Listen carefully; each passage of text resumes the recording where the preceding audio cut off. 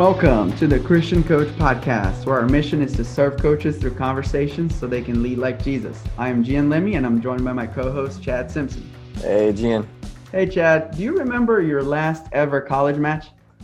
Vividly, I remember it. Do you remember that on the match point of our doubles match point against us, you hit a softball right on top of the net, and I got hit in the ribs. Do you remember that? I think I was able to block out some of these bad memories, but I do remember that doubles match. I remember the pressure of serving and losing my serve and feeling so tight.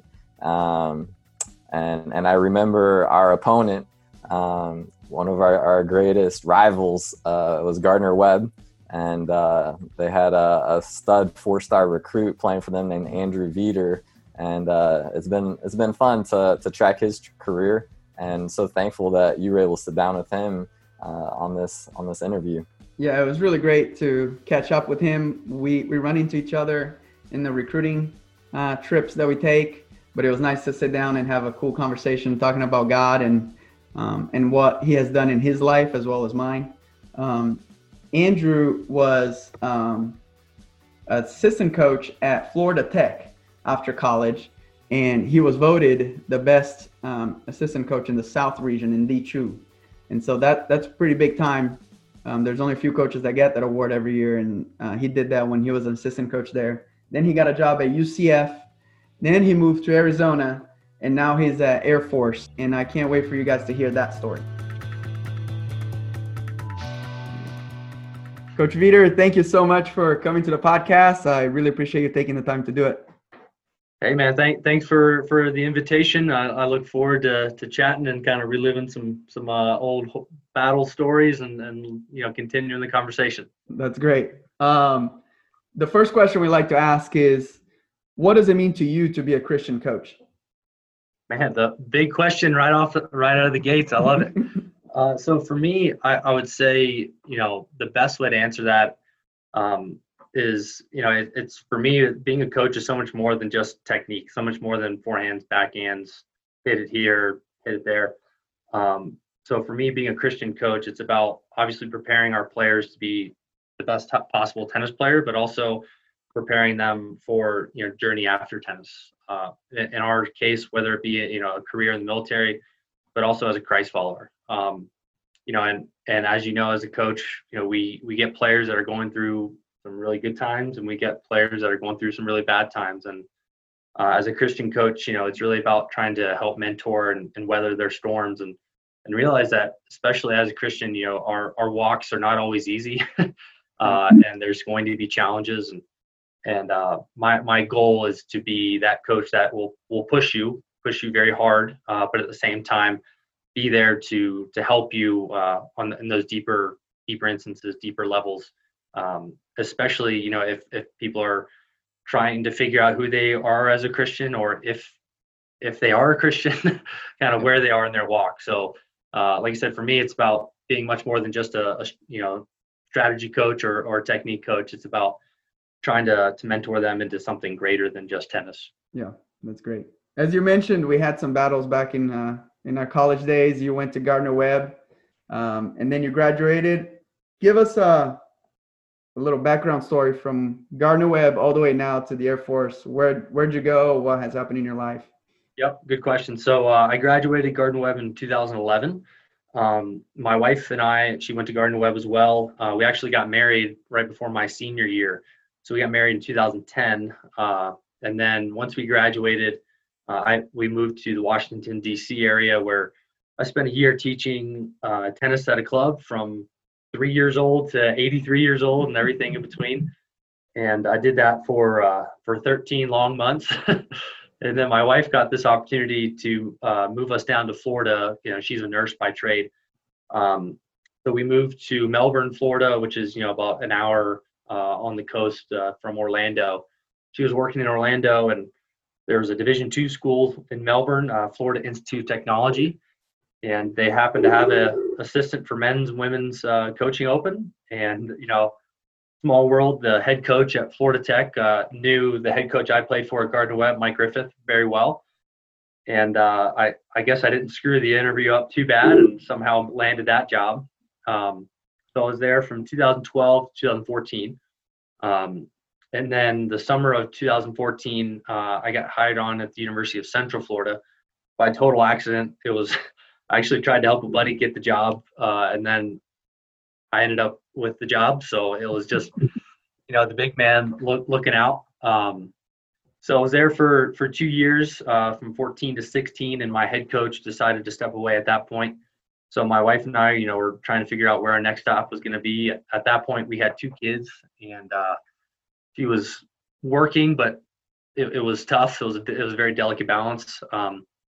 And then, I got hired on at the University of Arizona in Tucson, and was there for 2 years. And we had a tough year and a new athletics director, and that's not always a good combination. And so from University of Arizona, we moved out here to Colorado to be closer to my wife's family.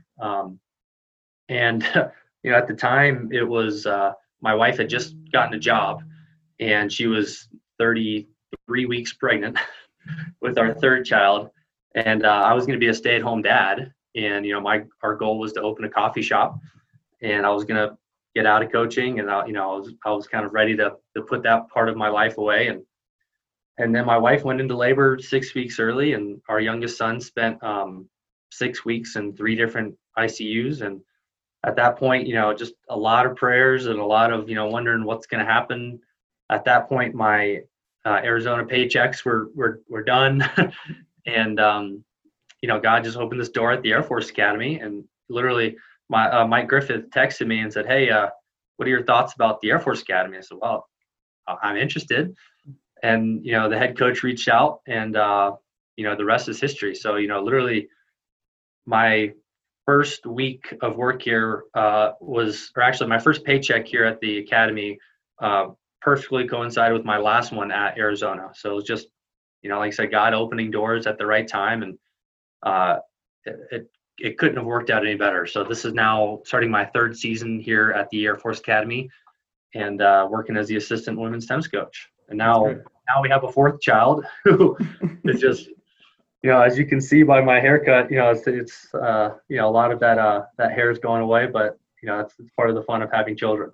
Yeah, I interviewed Coach Tolsma, who was a legendary track coach here at Liberty, and he said something that stuck with me. He said, "You cannot outwork the blessings of God."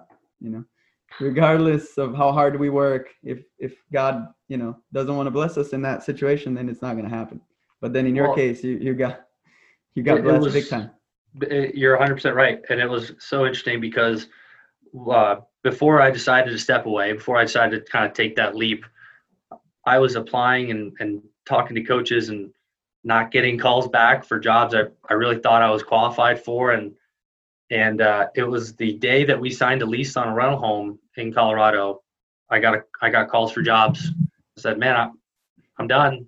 Like it was, I really felt like it was just God saying, "Hey, trust me, yeah. I'll help you, but you just gotta take that blind leap first." Yeah. What did you learn from the previous coaching experiences at UCF, Arizona, Florida Tech that now has helped you train, future military women?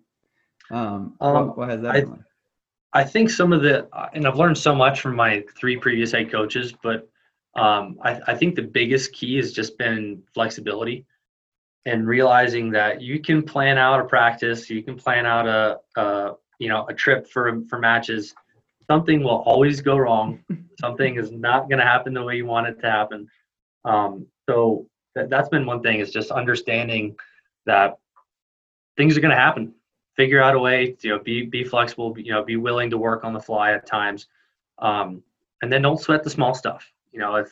If so-and-so is 20 minutes late to practice, whereas my first couple of years as a coach, I would have been freaking out. Well, now my practice plan is messed up, and I think that's been a huge takeaway throughout my years is don't sweat the small stuff, be flexible, and realize that things will work out. Things will work out. That's good. That's good. Doing research on you and playing against you, I could see that everywhere you touched, even from college at Gardner-Webb, everything you touch turned into gold in some way. You at Florida Tech, you were voted the D2 South Region Assistant Coach of the Year, which is big time. And then at UCF, you guided girls to NCAAs. At Arizona, you coached one girl to big time national ranking, I believe almost top 20 in the country. And then second round in NCAAs. And now at Air Force, you guys have had some tremendous success, ever since you got there. But how do you define success to you? Like, what is success to you? So, it's a great question. And so many, if you had asked me my first year of coaching, I would have said success is winning a ring. If you're not above 500, it's a failing season, But I think the true way to define success, in my opinion, is, are you doing the right things to get there? Are you working hard to get there? It's like the age-old question, if no one's looking, are you still going to do the right thing? So, trying to instill that work ethic and trying to instill, trying to make sure you're doing the process the correct way, not taking those shortcuts. And then, I think J.J. Watt said, it's hard work is like your rent and stew every day. There's no way or no, what am I trying to say? There's no excuse to not put in that hard work. If your goals are really important to you, whether it be as a team or as an individual, you'll find a way. I think there's so many people that are afraid to try as hard as they can because they're afraid that they're going to fail. But at the end of the day, if you can look yourself in the mirror and say, you know what, I tried as hard as I could, I gave it everything I had, and I came up short, you can hold your head up. So I think for me, success is in putting in that daily work. And then at the end of the day, realizing, okay, I gave it everything I had. If the chips landed great, even better. If they didn't, you can at least hold your head up and know that, you gave it everything you had. So yeah. I'd say that's how I would define it. That's great. Thanks for sharing it. Recruiting at the Air Force is much different than recruiting at UCF and Arizona. What are you guys looking as a staff in players when you go and watch tournaments? Because it has to be a different set of standards. So, just like every other school, whether it be Liberty, Gardner-Webb, you pick your school, we're going to try and find the best possible tennis player. There's no question about it. The thing where it gets tricky is, just like every other school, we're trying to find that right fit. Now for us, the fit is a little bit different because, there's the military aspect. There's also the academic standards. And then one kind of overlooked area is the medical standard. So, we cast a wide net just like everybody. And then we get a lot of no's. We get a lot more no's than we do yeses.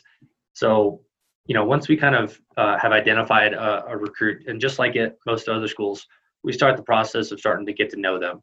Tell us about your family, tell us about your academics, tell us about your goals, tell us about, where you see yourself in 5 years, those types of questions. And most of the time we can weed them out pretty quickly, or, and a lot of it is also done on their end where we never hear back. We don't get those emails back or those calls back, but it is very different. But at the same time, it's also very easy in that, what we are selling is very different than there's only two other schools that are selling very similar things to us, and that's Army and Navy.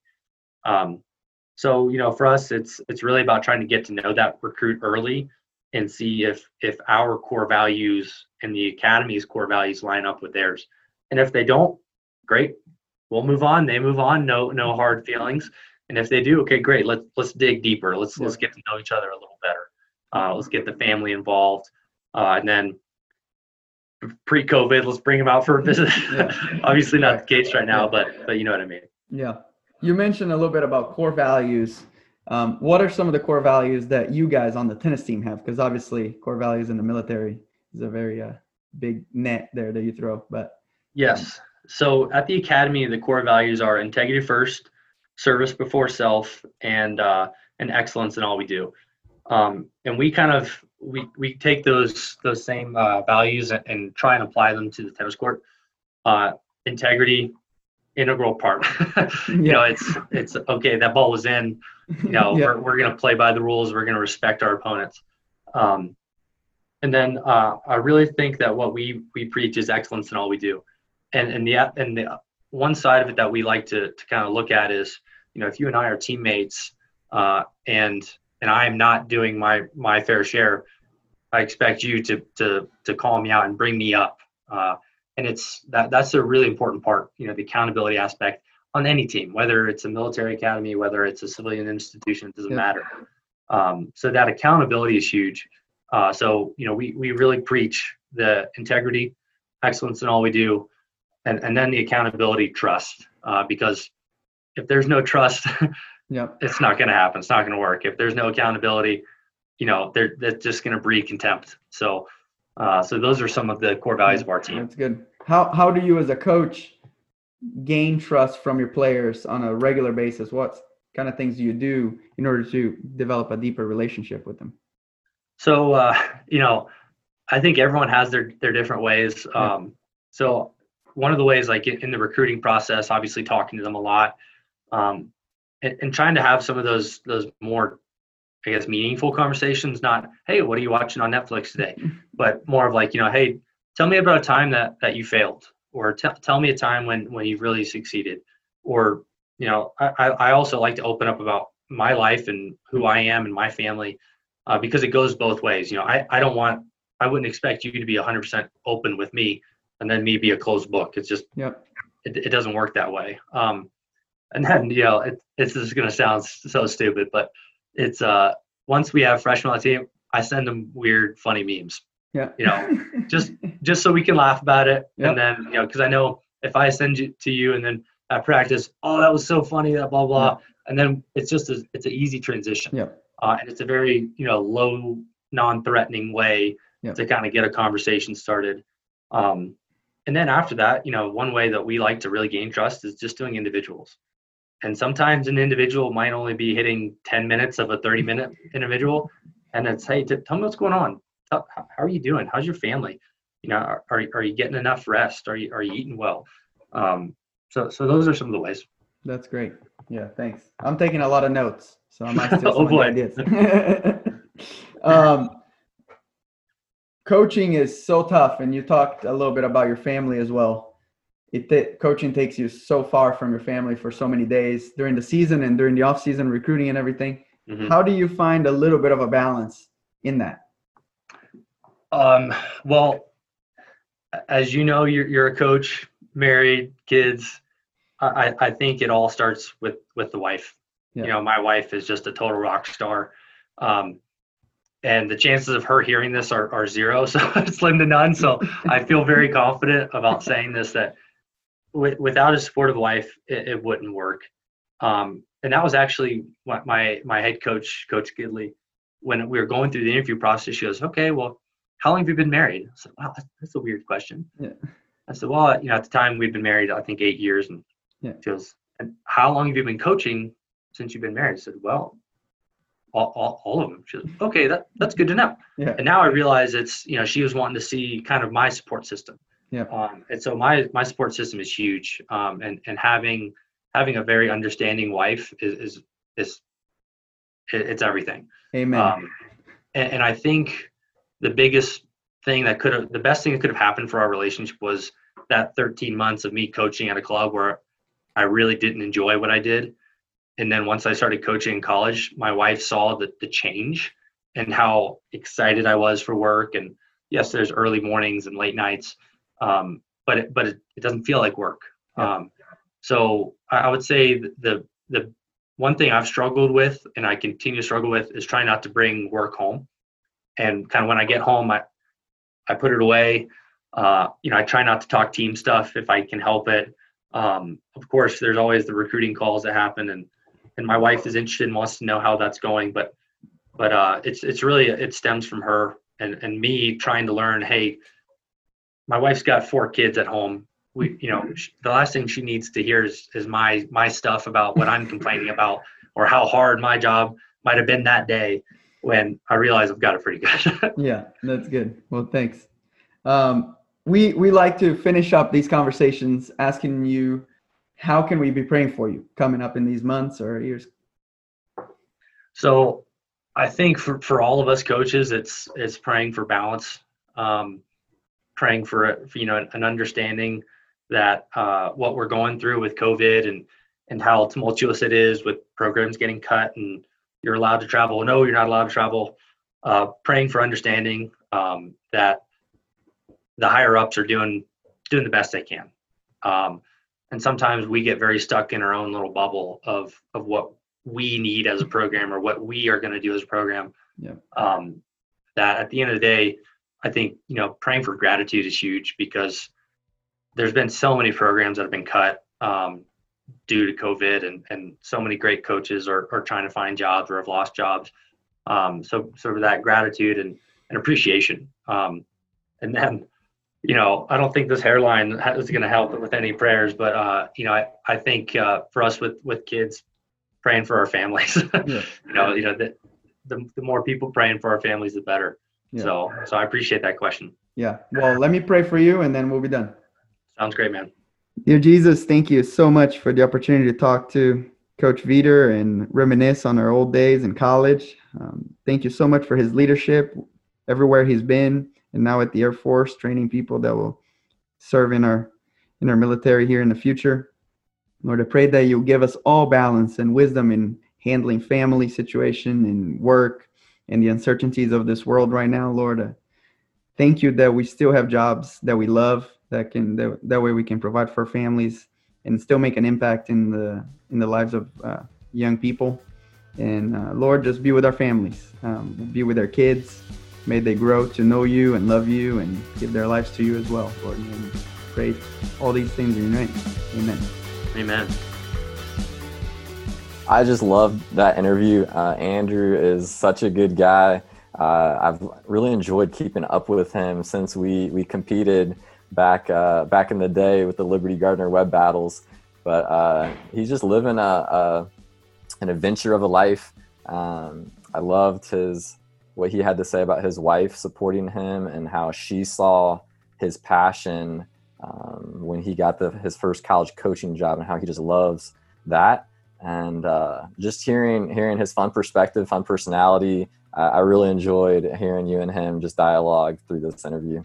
Yeah, it was a fun experience to talk to a former peer, and what I really liked was his definition of success, and had a quote of, if no one is looking, are you still doing the right thing? And that brings me back to a different quote that I've heard a few years ago that says, character and pictures are just the same. They're both developed in the dark. And so when he was talking about that quote came to my mind, and you can tell that he's also worked very hard on his character so that he can pour into now the lives of future military service women. For sure. And there's never a wrong time to do the right thing. That's true. What else stood out from that interview for you, Gian? Well, the story of how God shut doors right after he left Arizona, and how it was just incredible. The day that they bought a house in Colorado, he gets a phone call from the Air Force Academy offering him a job. And a few days later, he has this job, and how his last paycheck from Arizona coincided with his first paycheck at Air Force, and how God always provides. If you seek him, puts him first, makes him a priority, God will always get you through the tough times. For sure. And just with interviewing all these Christian coaches, it's been really special for me to hear how God is at work, how God is guiding these coaches to put them right where God wants them.